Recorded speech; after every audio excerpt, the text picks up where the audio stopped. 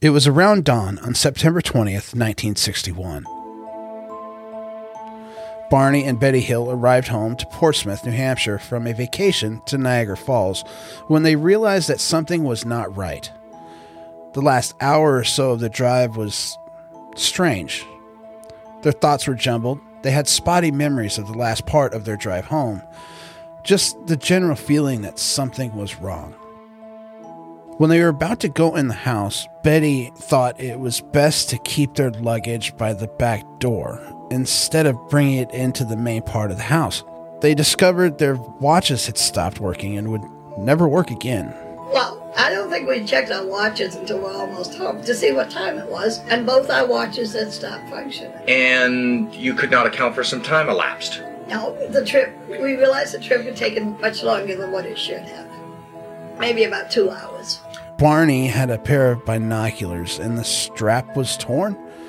Betty's dress was also torn. There were shiny, concentric circles on their car's trunk that had not been there the previous day. She talked to a physicist who said go out with a compass and check out the spots, which we did.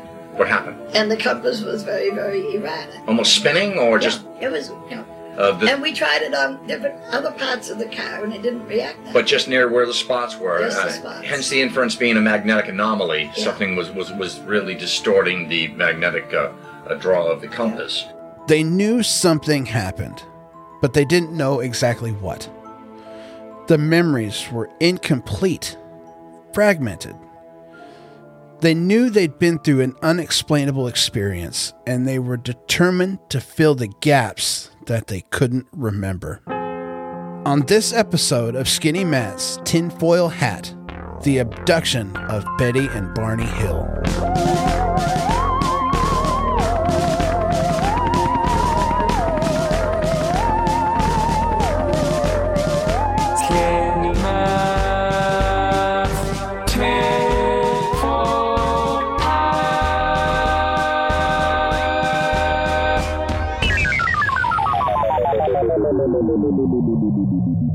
Hello, listeners. Welcome to Skinny Matt's Tinfoil Hat. My name is Andy.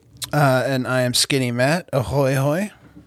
Ahoy, hoy, Skinny Matt. How are you? Ahoy. I'm doing good. I've been working a lot lately. We're amping up that's for good to hear. A semi-summer season, which is fun. So this is our first episode about aliens.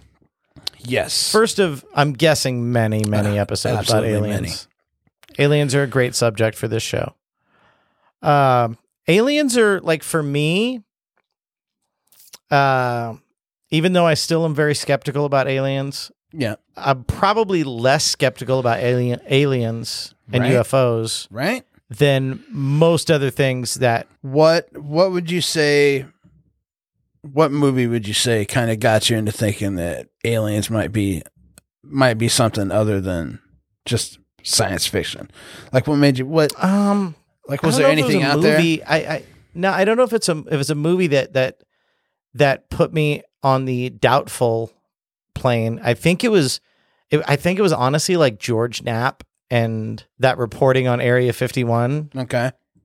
And some more recent things like the New York Times coming out with the article about the UFOs that the government released. Yes. Like, these aren't kook sources, right?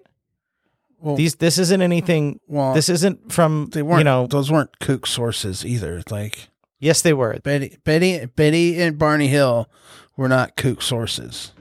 Well, we'll get into that later. We will, but still, I'm just saying, like, you can't say that evident, like, just because it hasn't been refuted, that, like, it hasn't been proven falsely or true. You can't say that they're kook. Like, that's just like an attack. No, I'm just what I'm saying is that when a government entity and the New York Times, like two sources that aren't notorious for what, lying, outright lies and bullshit. All right, I'll let you think that they're held to a higher standard than the guy at the table at the UFO conference, who's selling a book. I don't know. Like, they're held to a higher standard, and I believe them more than I believe the nut who's trying to sell his book, or his podcast, or his. But what about the people that aren't doing that? What about the people that just that it happened to them, that they believed it happened. Well, I think we should get into that later after the bit, after your bit. All right. I've got plenty to say on it. But all I'm saying is that I also think the reason that I am on the fence about this is because of where I'm from. I think that growing up, like my whole life in Southern Nevada, aliens have been kind of a fixture since like the early 80s. Yeah, it's been a thing. Have you ever seen UFOs in the valley? I've never seen any. My mother says she has. I have. You say you have, I right? have, yeah, me and my dad. Yeah. A couple times, actually, but yeah, one notable one. It was actually on the news that night. Yeah. So yeah, it's in our DNA down here. Yeah. You know, so I think that's one of the reasons why I think that, and you know, like everyone says, like life on other planets is, you know, it doesn't seem to be that far off. There's life on ours, and the universe is really, really big and vast. Right. You know, but I also have thoughts on that later too. But we're gonna do a million alien episodes. I don't want to blow. I want to piece out my alien stuff. I want to dig right into it. Like you're hitting all my juicy notes of like, I don't understand how you can't not believe in some of that stuff. Well, I'll explain why I can't. All right. And I might explain it this episode, or I might explain it on our Roswell episode, or I might explain it on our Fire in the Sky episode, or I might explain it. You might do it on our Area 51 episode. You might do it, whatever. You might do it on all of them, but this episode we do need to explain something to all of our loyal listeners.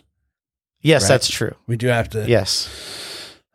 So, Andy, I think I'll let you. I'm still a little heartbroken. I'll let you tell the story. Okay. Just because. Okay, so we have some good news and some bad news. The bad news is this is the last episode of Skinny Matt's tinfoil hat.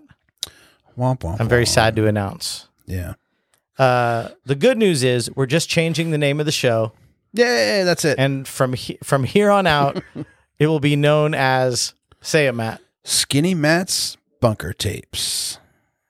That's right. Skinny Matt's Bunker Tapes. Skinny Matt's Bunker Tapes. Oh, I'm so excited. We are bringing you the incredible archive of Skinny Matt's Bunker Tapes. It's coming.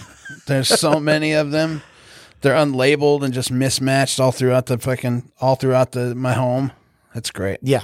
All so throughout the bunker. We thought of Skinny Matt's tinfoil hat back in 2012, and we didn't start anything up with it. It was just an idea that we were futzing with, and it would come and it would go. We didn't really actually begin it until we started this. Right. It took a pandemic for us to actually sit down and do a podcast together. Yeah, it did take that. Yeah. But anyhow, there are a lot of other tinfoil hat podcasts. There's one really, really popular one that came out in about 2016. And we just thought that we wanted to stand out on our own. And in order to do that, we needed a very original name. And it's nice because I think that Bunker Tapes kind of includes more of what the show is. Like, we're not just conspiracy theorists. Like, we're right. All over the tapes. It's like I'm sitting in my basement and hitting record play on different discs of different albums and genres, and we're going to play all those things, not just conspiracy stuff. So. Right. At the end of the day, it's all about your wacky ideas and... Yeah, that's right. And it's all about me. It's response to those ideas. It's all about this big, beautiful brain I got up here. Not putting it to waste. Well, beautiful. It's big. I wear a size 8 hat, mother trucker. I got a big ass head. You can't go hat shopping more for of a me. Big ass skull. Either way, it's thick. I think it's all skull. It's thick. Oh, but anyhow, from here on out, we will be known as Skinny Matt's Bunker Tapes. We're going to be changing all the things. Now, listen, there are some listeners out there who bought T-shirts, who bought stickers, who actually have some merchandise in their hand with Skinny Matt's tinfoil hat. Now, let me tell you something about that. Mm-hmm. That is going to be worth a lot of money one day. It's going to be golden. You were fans back when we were the Quarrymen, and now we're going to be the Beatles. Yep. Right? That's where you're at, you lucky geese. Lucky people. If I ever see you in person and you want me to autograph that stuff, I gladly would. Absolutely. So that is that. I think we should get into the episode. What do you think, Skinny Matt? I like it. Let's see what we got. All right. Here we go, folks. This is the abduction of Betty and Barney Hill. See you on the other side. Betty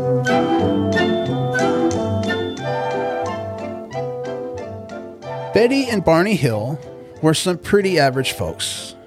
Betty was a social worker who handled child welfare cases, and Barney was a postal worker.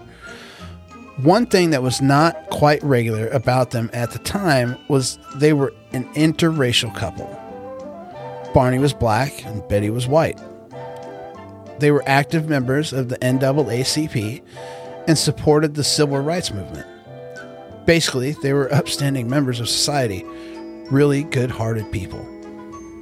They both worked pretty long hours and often volunteered for their church and other causes.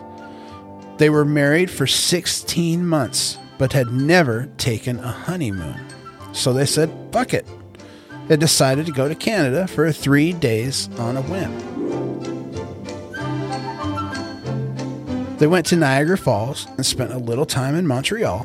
They had a lovely little getaway and then headed back to their home in Portsmouth, New Hampshire. They left a diner in Vermont in their 1957 Chevrolet Bel Air around 10 p.m., figuring they'd get home around 2 a.m. But on the drive home, shit got weird.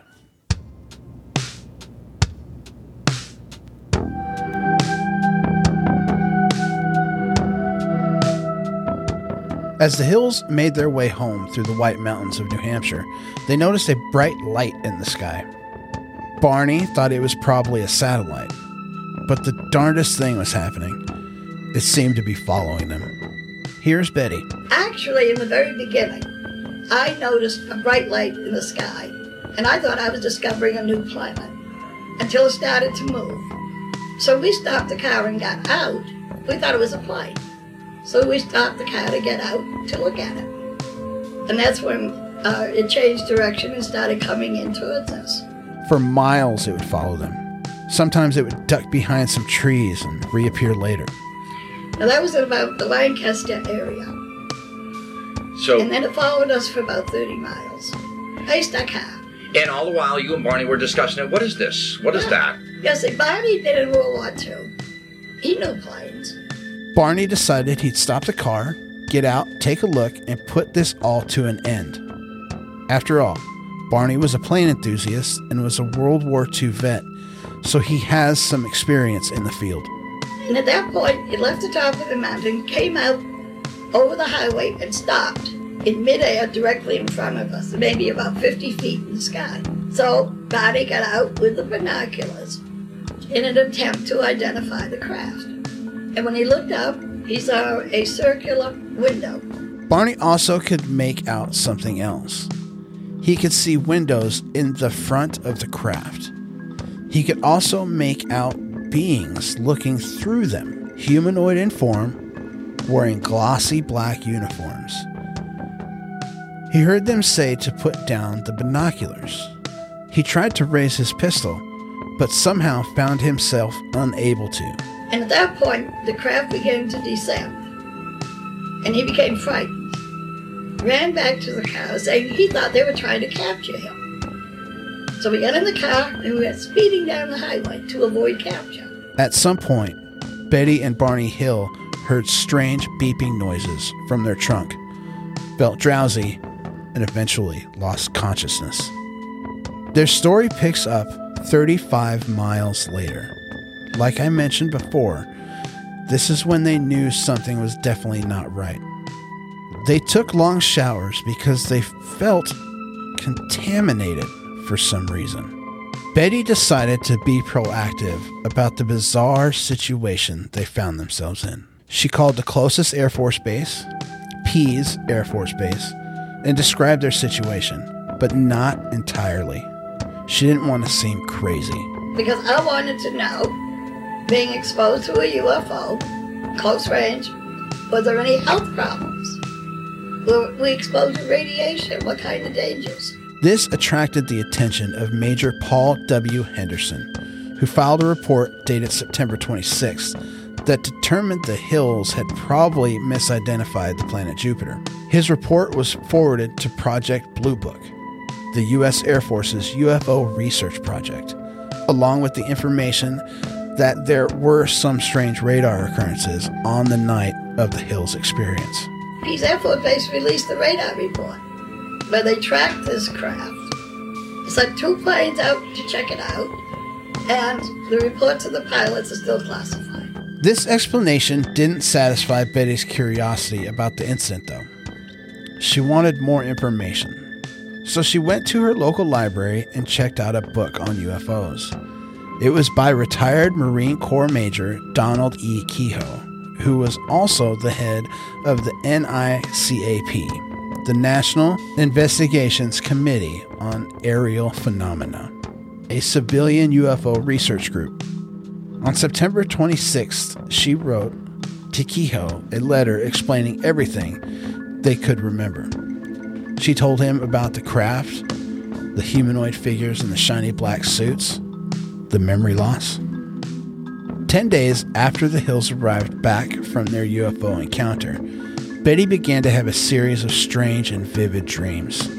10 nights after this happened, I had a series of dreams for 5 nights. Each dream was different, which later I found out was a recall of what had happened. She dreamt that small human-like men formed a roadblock and surrounded their car, losing consciousness and regaining it. She dreamt of being examined, of long needles inserted into her belly. She also dreamt that she spoke with one of the beings, whom she referred to as the leader, about a book and a map of stars. The dreams lasted 5 consecutive nights and then stopped. Over the next few years, Betty and Barney never publicly discussed their encounter, partly out of the fear they'd be thought of as goddamn lunatics, and partly because they themselves weren't exactly sure what had taken place. They would often retrace their trip through the White Mountains and try to go to the locations they thought everything took place in hopes it would jog their memories, but they had trouble finding it. Betty and Barney wanted to find out what happened to them in the 2 to 3 hours they couldn't remember, and they didn't have a lot of options. One thing they were leaning towards was hypnosis. Maybe, under the control of an experienced hypnotist, they could retrieve pieces of that missing time. Talking to some friends at church, Barney's psychiatrist, and an Air Force captain, they landed on who they thought would be a suitable and experienced hypnotist, Dr. Benjamin Simon. Dr. Simon, during World War II, served as chief of neuropsychiatry and executive officer at Mason General Hospital, the Army's chief psychiatric center. Simon was interested in the possible benefits of hypnosis to soldiers suffering from severe stress. Colonel Benjamin Simon even served as advisor to film director John Huston. Huston's documentary, Let There Be Light, was created for the Army to educate the public about shell shock or post-traumatic stress disorder and its treatment for veterans coming home from war. Although uncredited, Dr. Simon appears in segments of the film related to hypnotherapy. The film, however, was suppressed by the Army until 1980. Simon began hypnotizing the Hills on January 4th, 1964. Go deeper and deeper, deeper asleep. He hypnotized Betty and Barney several times each, and the sessions lasted until June 6th, 1964. Deeper and deeper. Simon conducted the sessions on Barney and Betty separately, so they could not overhear one another's recollections. Fully relaxed, all muscles are relaxed, you're comfortable. At the end of each session, he reinstated amnesia so they wouldn't remember what they had recalled. You will not be anxious or distressed, but you will remember everything, and you will tell me everything. Barney's sessions. Yes. Simon hypnotized Barney first.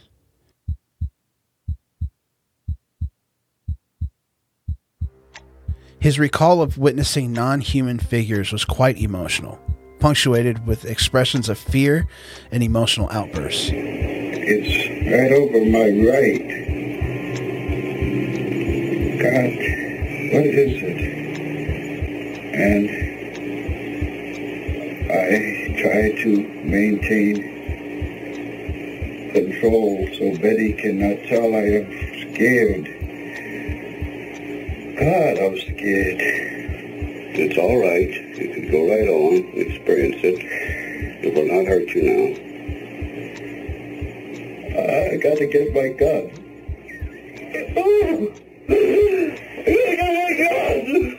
All right. All right, that's all. Stop. Go to sleep, Steve. You forget now. You forget it now. You've forgotten. Calm now. Relaxed. Deeply relaxed. Barney said that due to his fear, he kept his eyes closed for much of the abduction and physical examination. Based on these early responses, Simon told Barney that he would not remember the hypnosis sessions until he was certain he could remember them without being further traumatized.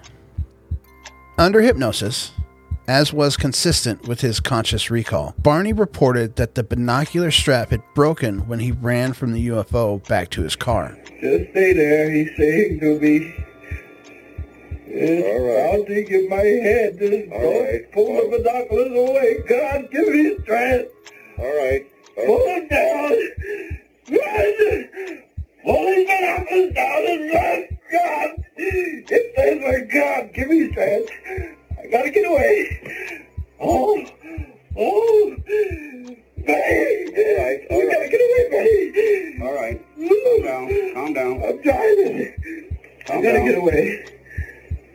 He recalled driving the car away from the UFO, but that afterwards he felt irresistibly compelled to pull off the road and drive into the woods. He eventually sighted 6 men standing in the dirt road. Won't talk to me. Who won't talk to you? The men. In the vehicle? No, they are standing in the road. The car stalled, and 3 of the men approached the car. They told Barney not to fear them. He was still anxious, however, and he reported that the leader told Barney to close his eyes. Barney described the beings as generally similar to Betty's hypnotic recollection. The beings often stared into his eyes, said Barney, with a terrifying, mesmerizing effect. How could you be sure he was telling you this? Calm down, you're still asleep. Oh, his eyes. His eyes. I've never seen his eyes before. Barney related that he and Betty were taken onto the disc-shaped craft, where they were separated. He was escorted to a room by 3 of the men and told to lie on a small rectangular exam table. Unlike Betty, Barney's narrative of the exam was less detailed, as he continued to keep his eyes closed for most of the exam. And I was lying on my stomach. Where were you lying on your stomach? I thought I was inside something, but I did not dare open my eyes. I had been told to keep my eyes closed. Who told you that? The man. What man? That I saw through the binoculars. A cup-like device was placed over his genitals. He did not experience an orgasm, though Barney thought that a sperm sample had been taken. The men scraped his skin and peered into his ears and mouth. A thin tube or cylinder was inserted into his anus and quickly removed. Someone felt his spine and seemed to be counting his vertebrae. I thought, how funny if I keep real quiet and real still, I won't be harmed. And it will be over.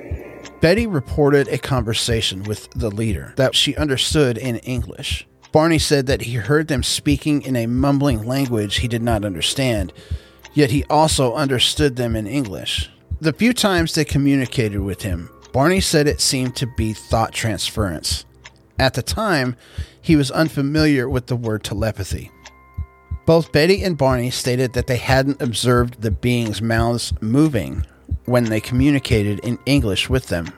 He recalled being escorted from the ship and taken to his car. I opened my eyes, and there is the car, and the lights are off, and it is not running. In a daze, he watched the ship leave. And we look, and I see a bright moon. And I laugh and say, well, there it goes. And I'm happy. Betty's sessions.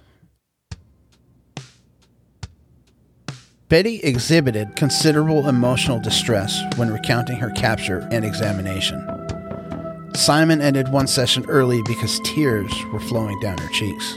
Unlike Barney's experience, Betty didn't keep her eyes closed, so her visual account was more descriptive. She talked about being pulled from the car initially and being assured of her safety. He says, don't be afraid. You don't have any reason to be afraid.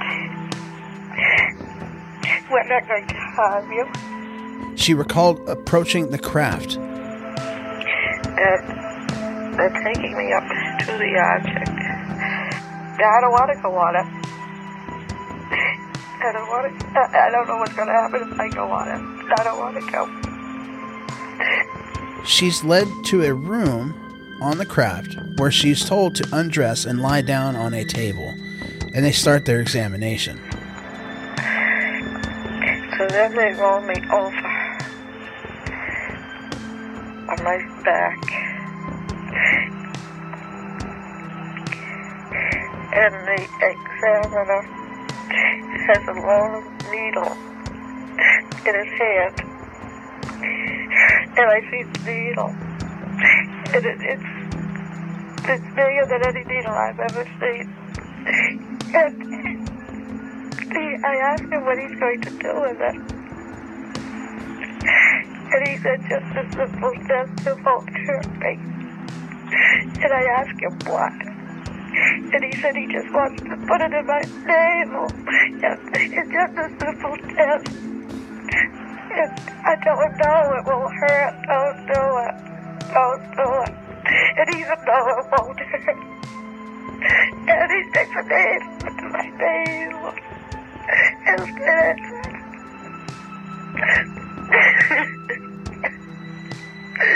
And I'm crying, and I tell him it's hurting, take it out.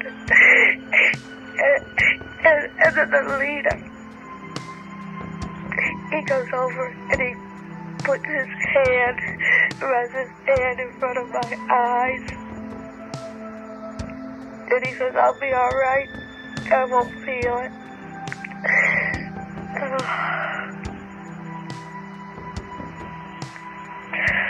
And all the pain goes away. After they were finished, she got dressed and had a conversation with the being they referred to as the leader.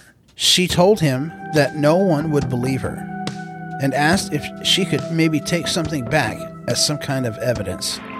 So he laughed and he said, well, what kind of proof did I want? What would I like? And I said, well, if he could give me something to take back with me, then people would believe it. And so he told me to look around, and maybe I could find something I would like to take. And I did. And there wasn't much around, but on the cabinet there was a book, a fairly big book, So I put my hand on the book and I said, could I have this?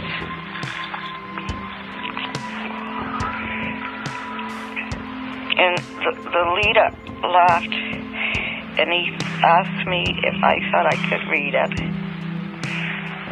And I told him, no, I laughed too. I said, no. But I wasn't taking it to read. That this was going to be my proof that this had happened. She also spoke of a map of stars that the leader showed her. And he asked me, had I ever seen a map like this before? And I walked across the room, and I leaned against the table, and I looked at it. And it was a map it was an oblong map. And he said that the heavy lines were trade routes. And then the other lines,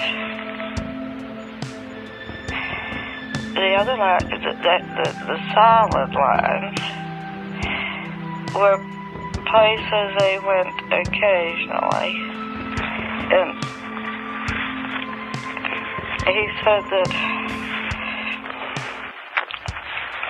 the broken lines were expeditions. So I asked him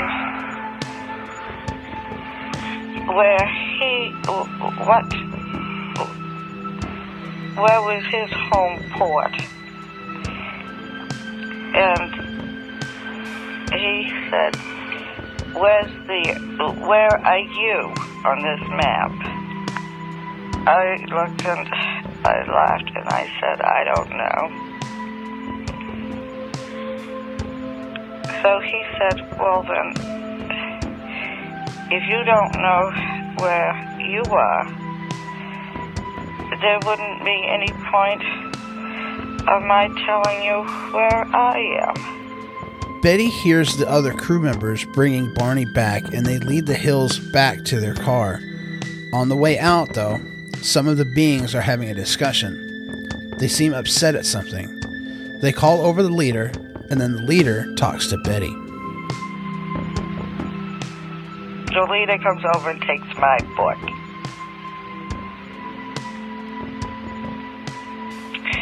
And I said, oh, I'm furious.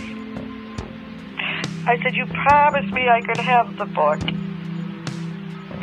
You gave me a word I could have it. And he said, I know it. He said, but the others object. They don't want you to have it. And I said, but this is my proof. If you take the book away from me, I'll have no proof that this has happened. And he said, that's the whole point. They don't want you to know it's happened. They want you to forget all about it. And that's why I'm taking the book. I won't forget about it. You can take the book, but you never can make me forget about it. Because I'll remember it's the last thing I ever do. Simon gave Betty the post-hypnotic suggestion that she could sketch a copy of the star map that she later described as a three-dimensional projection similar to a hologram. When she drew the map, she saw it had many stars, but she drew only those that stood out in her memory. Her map consisted of 12 prominent stars connected by lines and 3 lesser ones that formed a distinctive triangle. She said she was told the stars connected by solid lines formed trade routes, whereas dashed lines were to less traveled stars. The 1966 publication Interrupted Journey by John G. Fuller details much of the Hills' claims. The book went on to sell many copies and greatly publicized the Hills' account. And let's talk about that star map for a minute. In 1968, Marjorie Fish of Oak Harbor was an elementary school teacher and amateur astronomer. Intrigued by the star map in the Interrupted Journey book, Fish wondered if it might be deciphered to determine which star system the UFO came from.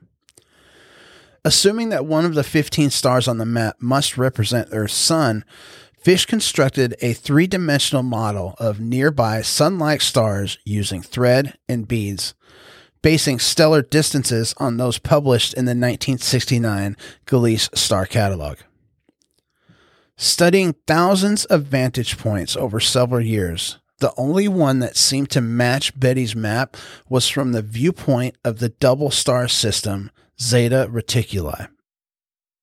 Barney died of a stroke not long after their abduction, only 8 years later in February of 1969. Betty Hill lived to be 85 years old and died in 2004. Their story has a weird and wonderful place in history. And there's even a historic road marker on U.S. Highway 3 in Lincoln, New Hampshire, near where the event was said to take place. It's amazing that people are still interested in this event. We still have people to this day coming up and taking pictures of the marker and wanting to know about it. Peter Spanos and his family have run the well-known Indian Head Resort for over 50 years. He points us to the historical marker put up by the state outside cabin 20 at the resort, the last spot the Hills remember before their alleged abduction. Along with an alien-themed gas station. Fall Patel, owner of the Notch Express, historical displays of the Hills story and other UFO-related events line the walls of the convenience store. But wait, there's more. T-shirts, hoodies, books, postcards, some small toys, balloons of an alien. They made a movie about the event starring James Earl Jones as Barney in 1975 called The UFO Incident. Well, finally I convinced him that we had to report it. She cried. That's really what did it. Well, whatever did it, we did call. Yeah. I wasn't too impressed with how the Air Force handled it. But when Wayne Webb from the Hayden Planetarium contacted us, then I knew that Betty was right. And we had to tell everything we saw. The Hills story has undoubtedly made a significant mark on American culture, and it was a turning point in how we collectively thought about UFOs and extraterrestrial beings. I believe that Betty and Barney Hill's story is true.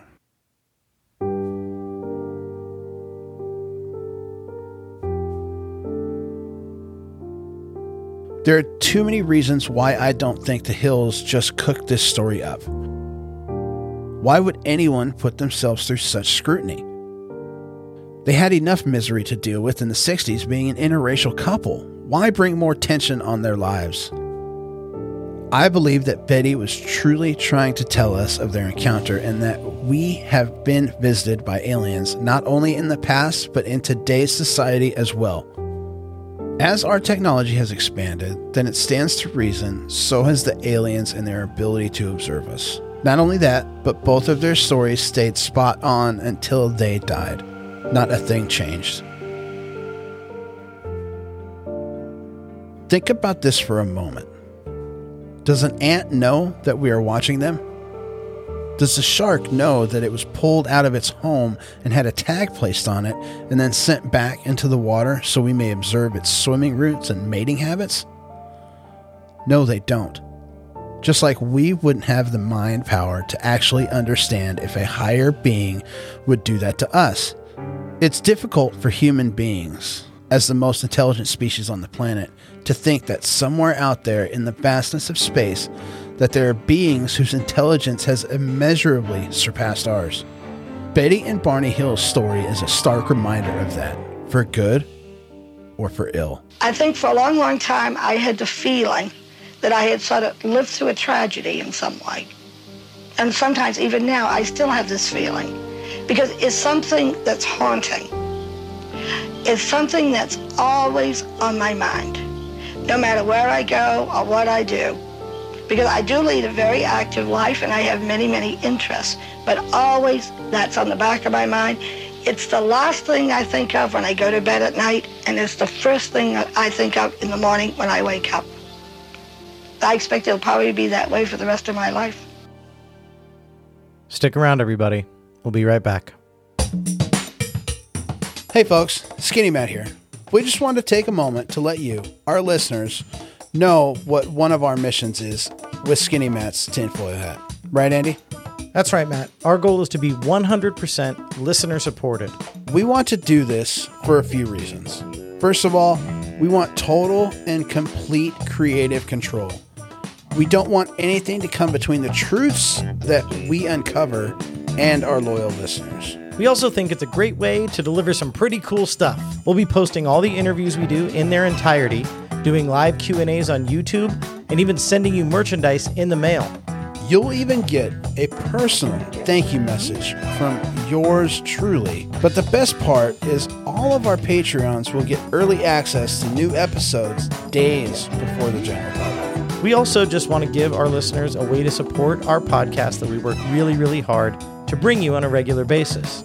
The more support we get, the more content we'll be able to deliver to you. Don't let us down, soldiers. Become one of our Patreons today so you can show us some love and get access to some of the cool stuff that we have planned. Just go to www.patreon.com/SkinnyMattsTinfoilHat or find the link on our podcast webpage, www.smtinfoilhat.com. That's S as in skinny, M as in Matt, tinfoilhat.com. Thanks a lot, everybody. Now back to the show. All right, folks, we are back. Skinny Matt, that was fantastic. Thank you. That was fantastic. It was very scary going down that rabbit hole. Oh, yeah. Yeah. Yeah. Breathtaking. Yeah. So you are a pretty firm believer in the fact that Betty and Barney Hill were abducted by aliens. Yes, I believe that they were abducted by aliens. But okay. Yes. I'm not convinced. Really? But I am also not convinced that they're lying. Interesting. I think that this is one of those weird instances where all these weird things fell into place and think that they're telling the truth, but they're not. Interesting. So let me take you through it a little bit. So yeah, how did you come to that conclusion? So let's go through the timeline of events exactly, right? Okay. Just real quick. Yep. Betty and Barney Hill leave Niagara Falls or Montreal or whatever that was. Yep. And they stop at a diner. They calculate how long it's going to take to drive home, roughly. Yep. And this is before Google, so they were ballparking it. Yeah. Although they did just drive up from there. Right. So, you know. Right. So they're ballparking recent it. experience, yeah. So they make the drive. They see a UFO. They see something that they can't explain. Mm-hmm. They get out of the car. They check it out. You know, they pull over. They pulled over actually a couple times. Yeah. And then they got home, and then they didn't feel right. There was some weird stuff, Mm-hmm. right? Yep. And then they go on about their lives, right? And then Betty has her dreams, and then 2 years go by, and then they do the hypnosis. 2 or 3 years, I can't remember, but 2 or 3 years go by. They do the hypnosis, and then we know how the rest of that goes. Right. Well, they did contact the Air Force that night. They did contact. I think it was the next night. It was still very, very, very close to when it didn't go a couple they did. days. But that was or- after they thought that they saw a UFO. Correct. So it was not back then. At that point, they didn't think they'd been abducted. Right. They didn't know what had after happened. they got They home. just knew that they Right. were missing some time. Yeah. Yep. So they were missing some time. They said about 2 hours. What I think happened is this. I think that they drove home. They saw something. And there's a whole bunch of different explanations of what they could have seen. They actually could have seen Jupiter. Like there are pictures of what Jupiter would have looked like on that night. And it was really, really clear and really, really bright. Mm-hmm. They could have seen there was a spotlight, some sort of light that went around by Indian Head. Yeah. That they could have But seen. it was really, really clear that night. So it would yeah. have had nothing to reflect off of. No, but it could have just been the light. They could have been reflecting off trees, whatever. Yeah. It could have been a satellite. It could have been, like Barney said, it could have been a satellite. It could have been, there was, what do you call it? You know those cable cars that take you up a mountain? Yep. It's like a big, car on it, Yep. right? With windows. Yeah. And it takes you up a mountain. There's one of those by Indian Head. And they said it could have been that. Like the light could have been shining on that. So there's a bunch of things it could have been, right? And then they drove home, and maybe they lost track of time a little bit, and maybe it wasn't 2 hours. You know, maybe that got inflated over time. You know, maybe they got home. A lot of maybes in there. Right. But I'm just saying they could have lost track of time a little bit and thought that they lost time. Okay. When actually the drive took a little longer than normal. Okay. Especially when you're stopping multiple times. Right. To look at this weird thing that they're seeing. So then Betty starts having nightmares, which could have been just nightmares, not recollections. Mm. And then they start getting in their own heads about this, and then it propels from there. So what I'm saying is how they're not lying is with the regressive hypnosis, Mm-hmm. they could easily be recalling false memories, which happens a lot with regressive hypnosis.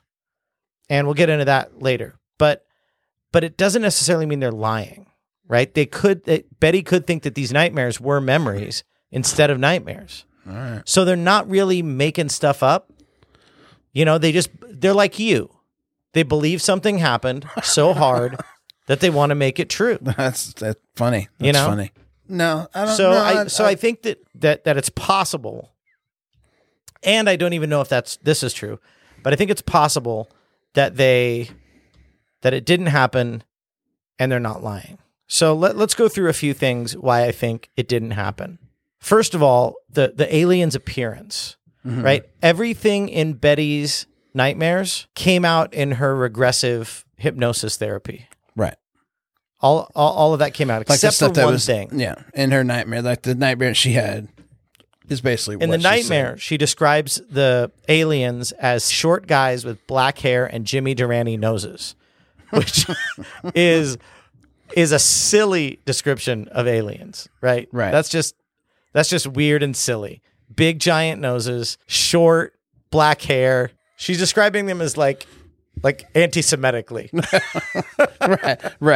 Right. So Barney's hypnosis, right? He describes the skinny figures with gray skin and large bald head and huge black eyes, right? He describes them the way we all think of aliens, right? Which, from what I can tell, this is the first description of those type of aliens. Mm-hmm.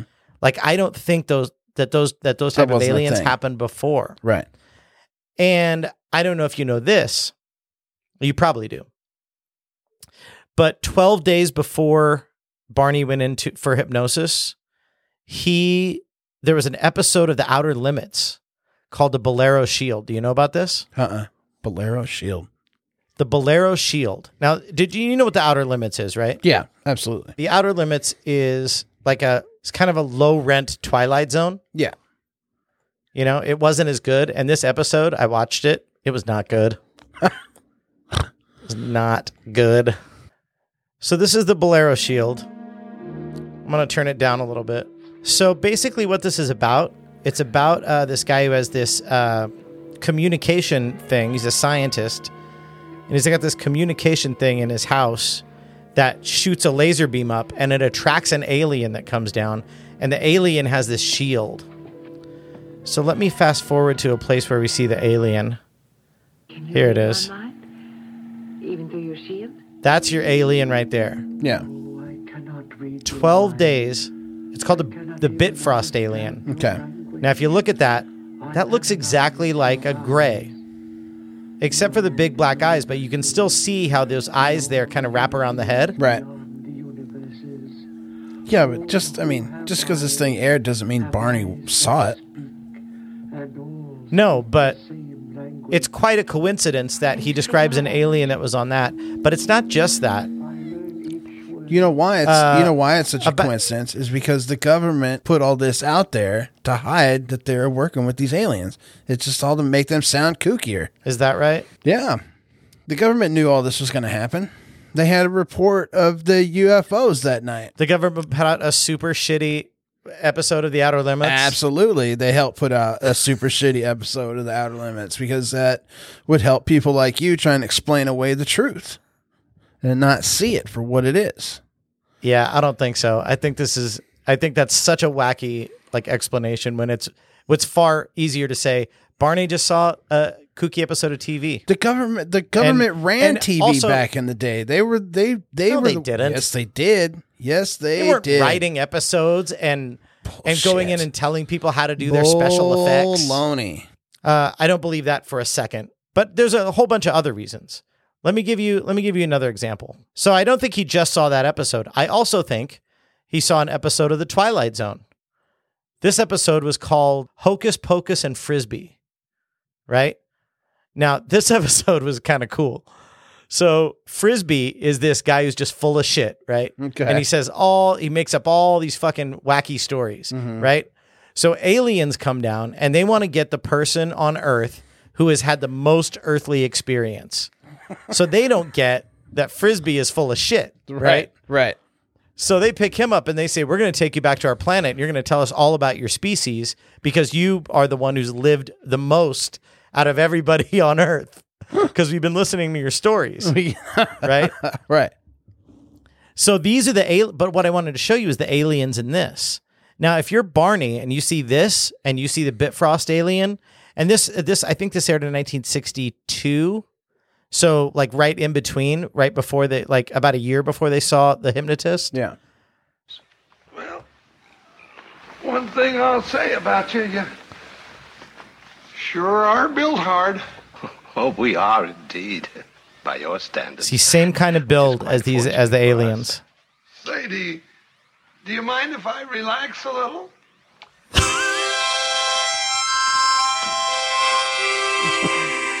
Frisbee's harmonica kills the aliens. Kind of boy. I was figuring on giving a concert on Get this him. someday. Get him. Get him. And let them put that probe up your butt. All right, so that's that, right? Frisbee escapes because he plays a harmonica, but those aliens, those also look just like the aliens that Barney describes. Yeah, but what happened was they had their UFO experience, and then they were at home, and then Betty has those dreams, right?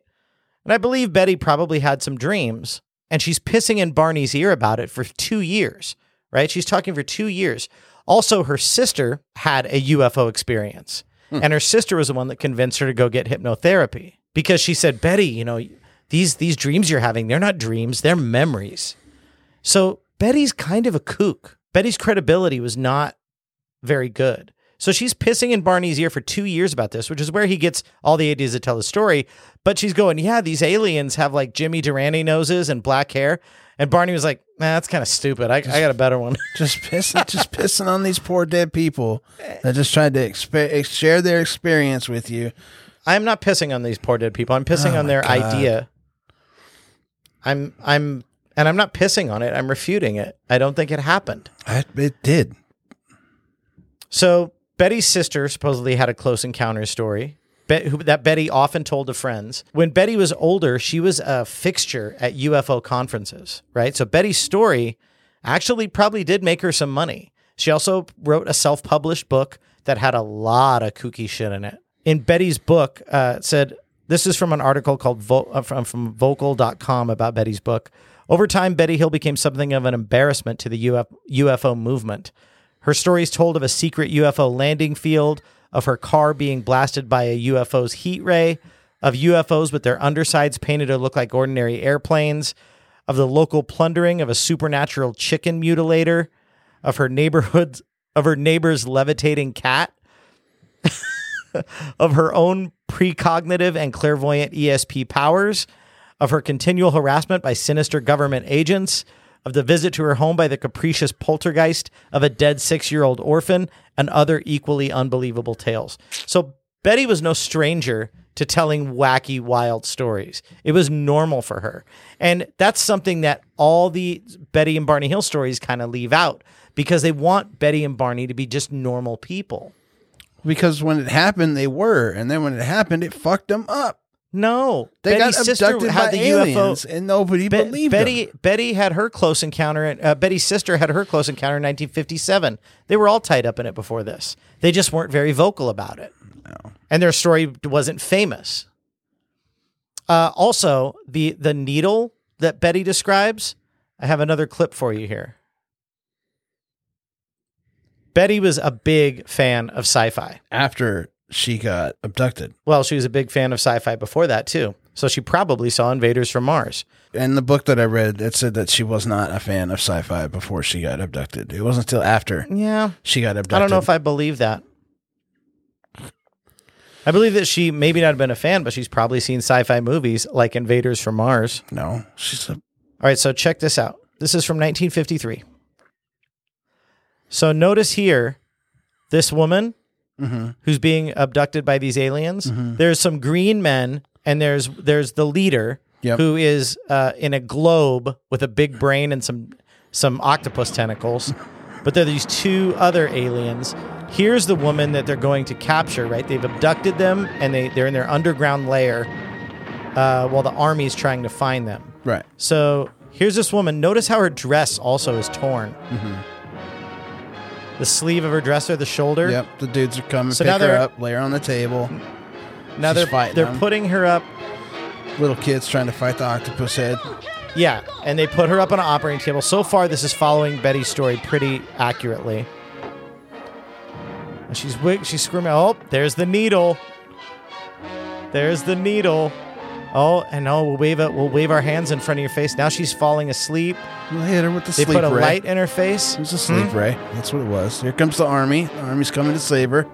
Come on, step on it. Run the door. Here's that big long needle. That's what we're looking at there. So here we have a woman being abducted. Her dress was torn. She's laying on an operating table, and they're about to put a big long needle into her. A lot of that adds up. A lot of that adds up to Betty's story that came out 6 years later. Yeah, do they show her getting hit in the navel with the needle? Do they show the needle moving at all? The needle starts coming down, yeah. It's like but at her head, I think they're putting it in her back or in her head. Yeah. Okay, so that's one difference out of 5 or 10. No, and that needle is coming out of the top of the ship. Like it's the whole fucking ship going into her head. Okay, but she's being abducted and they're putting needles into her. And she's laying on an operating table with a torn dress. There are similarities there. The government... Quite a bit of them. I told you, the government... There's look at the that. needle it's right there. That's not even a needle. It looks like a plunger. No. The needle's in the middle. Oh, how convenient for your needle. Listen, this is all the government seeding these thoughts into your head to just... So that way when it happens to you, people can go, oh, no, look, he just got it from that. Like, that's where he got it from. That's what he's doing. Well, I suppose it could be, but I don't think it is. It's a tactic. It's like if we showed sharks in the ocean. Hey, look, they had shark movies, and they showed sharks being abducted and getting shit put on their back. When it actually happened to another shark, they'd be like, oh, fuck you, man. You just saw that movie. Yeah, but sharks don't have movies, Matt. I know. That's why the aliens got to be smarter and use movies to our advantage. We have movies. We can be influenced by these. We can, and we are. We can have nightmares about them. Well, yeah, because you're basing the fact that they made this story up on something that you may or may not have known that they saw. Yeah. Like you're basically saying that you're telling me that they could or could not have seen this. You have no proof that they did or that they ever did or that they ever watched or did anything. No, but I do have proof that it aired 12 days. The Outer Limits aired 12 days before Barney said that. Okay, that's fine. But that doesn't prove that Barney saw it. Aliens with wraparound eyes, like in science fiction, didn't exist until then. They had but she said that they did. But like, what's more plausible? What is more plausible, Matt? That these people were influenced by things they saw in pop culture and said it under hypnosis, which is shaky at best, or that they were abducted by aliens from another planet? I'm going to say abducted by aliens from another planet. That's more plausible? Yes, really? Absolutely. I don't know if they were or they weren't, right? I wasn't there. I didn't see it. I didn't experience what they experienced. But as somebody that reads their story and hears their story, I can't help but be compelled to believe that happened to them because they said that it did. It is a compelling story. There was proof to go, like even the Air Force. They had things that they found radar impulses that right. matched the time frame of when they were traveling. Like, Yeah, It's- I have something on that too. it's not far-fetched for me to think that aliens are out there and that they have been an influence in our civilization, and they continue to be an influence in our civilization without us knowing, because people refuse to look past the matrix and see that it's happening. Because they don't want us to. Okay. They don't want people to see that. But they still need to run their experiments. Well, and let's do go their on. I have a things. whole bunch more why Barney and Betty are full of shit. This is just gonna make All right, so this is an episode of To Tell the Truth. Now, we always talk about Betty and Barney Hill not wanting to seek the spotlight, not wanting fame, because they're just normal people and they just don't want the spotlight. Here's Barney on a game show. Do you remember how To Tell the Truth worked? Yeah. Yeah, they had So there's like people three up. contestants, Yeah. and they all say that they've been abducted by an alien, Yeah. and the contestants have to pick who actually said it Yep. by asking them questions. Yeah. And one of them is telling the truth, the other two are lying. This is just Barney's bits.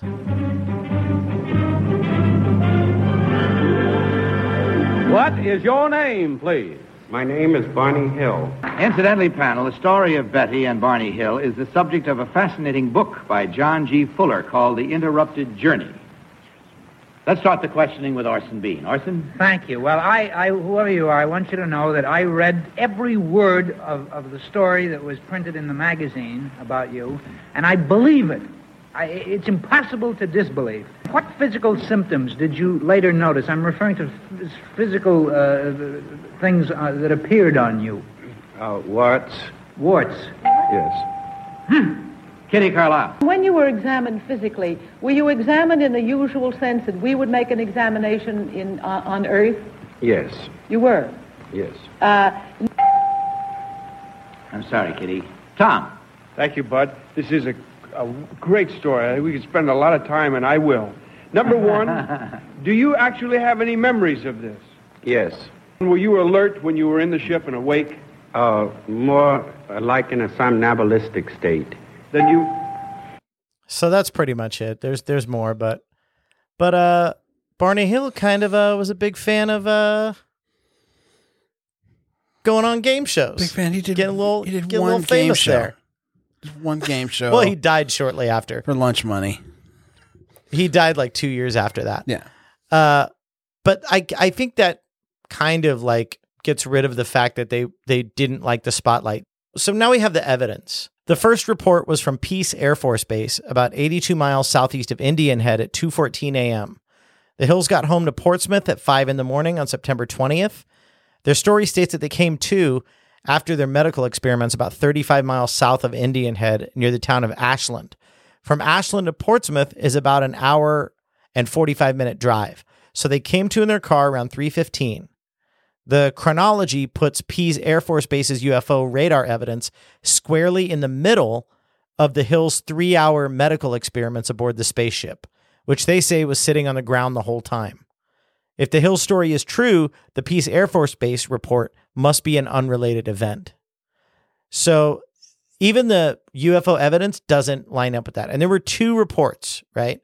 The second report is from the North Concord Air Force Station, a small hilltop radar station that closed in 1963, that was about 40 miles north of Indian Head at 5:22 on September 19th. This is about 7 hours before the Hills observed their light in the sky. It clearly does not corroborate the Hills sighting. The reports in the Project Blue Book note that each targets extremely high altitude and low speed, and concluded that each was probably a weather balloon. If there's one thing we collectively think about UFOs, is that there's no low speed. They're very fast. No, not all of them. They can be slow. They have variable speeds. It's not like, right. But it's not like a set. Each one, like it doesn't just have to move at this like a speed of a balloon. It can go to the speed of a jet plane or the speed of a balloon. But they concluded that each one was a weather balloon. Well, you disagree? I do, because the government and UFO and them have been doing that since the dawning of the UFO world. What? Since we first discovered unidentified flying objects in our radar system, the government has always explained them as something other than what they are, even when they don't know what it is, especially when they don't know what it is.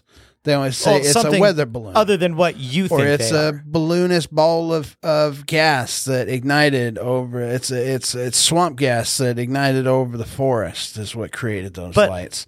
And they do that so people go, oh, okay, I feel safe now. They know what it is. So but how in do you reality, explain they them? don't know what it is, but they just tell you that to make you believe it. Right, that's what you think. No, that's what they do. No, that's what you think. So you think No, that's what they've been doing for years. You can look at there's thousands and thousands of UFO files out there where the government was like, oh, we told them it was a weather balloon, but really we don't know what it was. So anyhow, the star map, let's get into that. Okay. Carl Sagan and other astronomers have said that it is not even a good match for Zeta Reticuli, and that Betty's drawing is far too random and imprecise to make any kind of useful interpretation. With its third dimension removed, Betty's map cannot contain any useful positional information. Even if she had somehow drawn a perfect 3D map that did exactly align with known star positions, it wouldn't be evidence of anything other than that such reference material is widely available in sources like the Gali Star Catalog. We would not conclude that an alien abduction is the only reasonable way that Betty could have learned 7 or 8 star positions during those 2 years. So I actually think that what happened with this was Betty drew a random bit of stars. Our plucky elementary school teacher and her beads and yarn worked tirelessly to cram that narrative into something that made sense. Mm-hmm. And then they ran with that. Like, and also, let's talk about alien technology and how shitty it is for a minute. Memory erasing technology is so shitty that one hypnotist can coax it out of them in 2 or 3 sessions. Yeah. What a shitty technology that is. That's not shitty. It just doesn't work on everybody. It's completely shitty. It didn't work. It's not shitty. That's like, it just didn't work for those 2 people. But it works on all the other ones that they did it on. It worked on all the other ones, but those 2 people, it didn't work. Pretty much every single alien abduction story that comes to light because of hypnosis regression therapy. So let's get into that. This technique can be used for some good, but they think of it as more of a mindfulness technique where you're not scraping your mind for erased memories. You're just kind of like intently focusing on memories that you already do have. That's where hypnosis regression therapy actually can help. Like when they're investigating a police witness and they want that person to remember certain details of a thing that happened to them. Right. But the technique has its pitfalls. A subject in the highly suggestible state may actually concoct fictitious details or an entire imaginary theme to please the subconsciously sensed desires of the interrogator. Researchers in California have hypnotized subjects with no previous UFO experiences or interests and asked them leading questions about a non-existent UFO abduction that subjects were led to assume that they had just undergone. They responded with a wealth of details conjured up from their imaginations. The story sounded no different from any of the classic abduction cases already on record, including Betty and Barney Hill's. So you can actually coax an alien abduction out of somebody while they're under hypnosis pretty easily. Okay. So I don't think the hypnosis technique really works. Man, you're just no fun. You know who else didn't believe the Hills were abducted? Yeah. Dr. Simon. So here's a clip of Betty and Barney Hill. They were on the Today Show. Betty and Benjamin Simon. And they're sitting together in this clip. Okay. Right? I think. They're both being interviewed at the same time. Okay. And the interviewer asked Dr. Simon a question. And what have you concluded from this, from your examination of Mr. and Mrs. Hill? I don't understand. What did I conclude? Did you conclude that they were actually went aboard a spacecraft, or did you conclude that it was a fantasy? I concluded that it was, if we make a dream fantasy and fantasy dream, that it was a fantasy, as you put it. In other words, that it was a dream. So it did not happen? The abduction did not happen. Now, the other incident came out clearly in both stories. And it came out in Barney's treatment with the other psychiatrist. So up to the point of the abduction, I feel quite confident that there was a whole experience. And an experience with a UFO, if we clearly define that. It does not involve visitations from outer space, but it does involve seeing an object which cannot be identified at the time, whatever it is. I think that did take place, but from there on, I think it was largely a dream. So I'm kind of with Dr. Simon on that. So maybe this fucking aliens technology wasn't that broken. Maybe it isn't that shitty. Maybe that was part of the programming of the alien abduction. Like, it took them right up to the point to where they got abducted. And then after that, the memories that they have are so jarbled and fucking confused that they can't help but seem fake to the doctor when he hears them saying it. Or they just had a wacky experience in the woods, and it just got wackier as time went on because Betty was prone to that.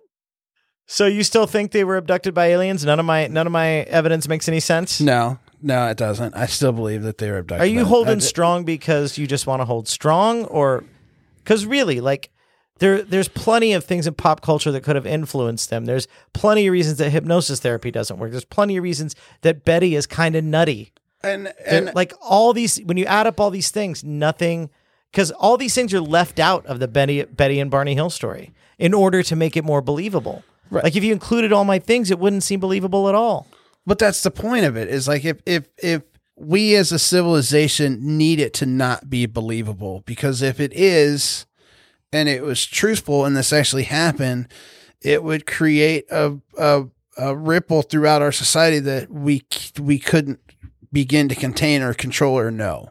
Like, what? Yeah, you talk about that, but alien abductions were taken real seriously, especially after that movie. Before that, like when the book came out, right, there were really no more alien abductions, right? It was just Betty and Barney Hill's story. Yeah. And that was fine. But when the movie came out in 1975, alien abductions exploded. They exploded so much that Betty got pissed and said, none of these people are getting abducted by aliens. Betty became as skeptical as me. She goes, if this were true, we'd see 5,000 alien ships in the sky every day. You know, that's how many people were being abducted by aliens after that movie came out. The Fire in the Sky incident with the loggers that got abducted, that happened 2 weeks after that movie came out. 2 weeks. I don't know. Listen. And here's another funny thing. Like other bullshit things that require evidence, they're all going down because we all have smartphones in our pockets now. And it doesn't make any sense for people to have some weird thing happen to them and not take some sort of video evidence, video or photographic evidence. That's why. So it was like when miracles went down after the advent of photography. Miracles plummeted. There were no more. The miracles were happening all over the place all the time until photography came out. Then none. And there was just an article in the Boston Globe a few years back how alien abductions have hit the wall. You're not hearing about them much anymore because now we have to prove it. No, it's because they've hit their quota and now they're just sitting back and watching the research. They've tagged as many as they need. They don't need to tag anymore. We've all been tagged. The ones that are going to be tagged have been tagged, and they're running around in the cattle pens that they call Earth and creating other new little tags. And then, we're going from there. Like, they don't need to tag anymore. They're just watching. They're just floating in the sky, looking at us little ants waiting for us to harvest so they can fucking cull us up and put us into jerky tubes. I don't know. Whatever the fuck aliens are going to do to us. I guess that makes way more sense than my explanation about cell phones. Absolutely. It's a lot more fun anyways. Listen, one day the aliens are going to come down and they're going to land and they're going to blow shit up and they're going to take over our civilization and they're going to be like, look, you can ask us one question. I'm going to raise my hand and I'm going to go, have you abducted us? And they're going to go, yes, and show us all the video proof of all the anal rapaging that they ever did since they've been observing our planet. And I'm going to look to Andy, who's square in the face. I'm going to go, fuck you, dude. I was right. That's what's going to happen. I stand corrected. They show the Benny and Barney Hill, her dress getting ripped, then fucking throwing a needle in her gut, and janking on fucking Barney Hill's balls and pulling out some sperm. They show all that. Then I'm going to look you square in the face and go, yeah, fuck you, Andy. They did it. I told you. That's a wonderful fantasy, Matt. No, it'll happen. It's going to happen one day. I believe in the multiverse. It's happening somewhere right now.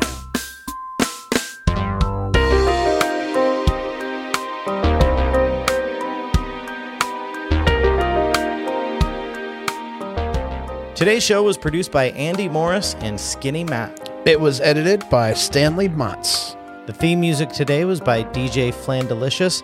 Outro by DJ Flandelicious and Rachel Delgado. And consider becoming one of our exclusive Patreon members at www.patreon.com/SkinnyMattsTinfoilHat, where you can get cool perks like early access to episodes, live Q&As, and merchandise you can only find at Patreon. And visit us at our website, www.smtinfoilhat.com. We'll have all the links for today's episode, which will really come in handy. All the stuff you'll need to follow along on this episode. Thanks for listening, everyone. And don't forget to subscribe on your favorite podcast platform. Skinny Matt's Tinfoil Hat is available wherever you listen to podcasts. This is Skinny Matt saying, watch the skies, because the skies are watching you.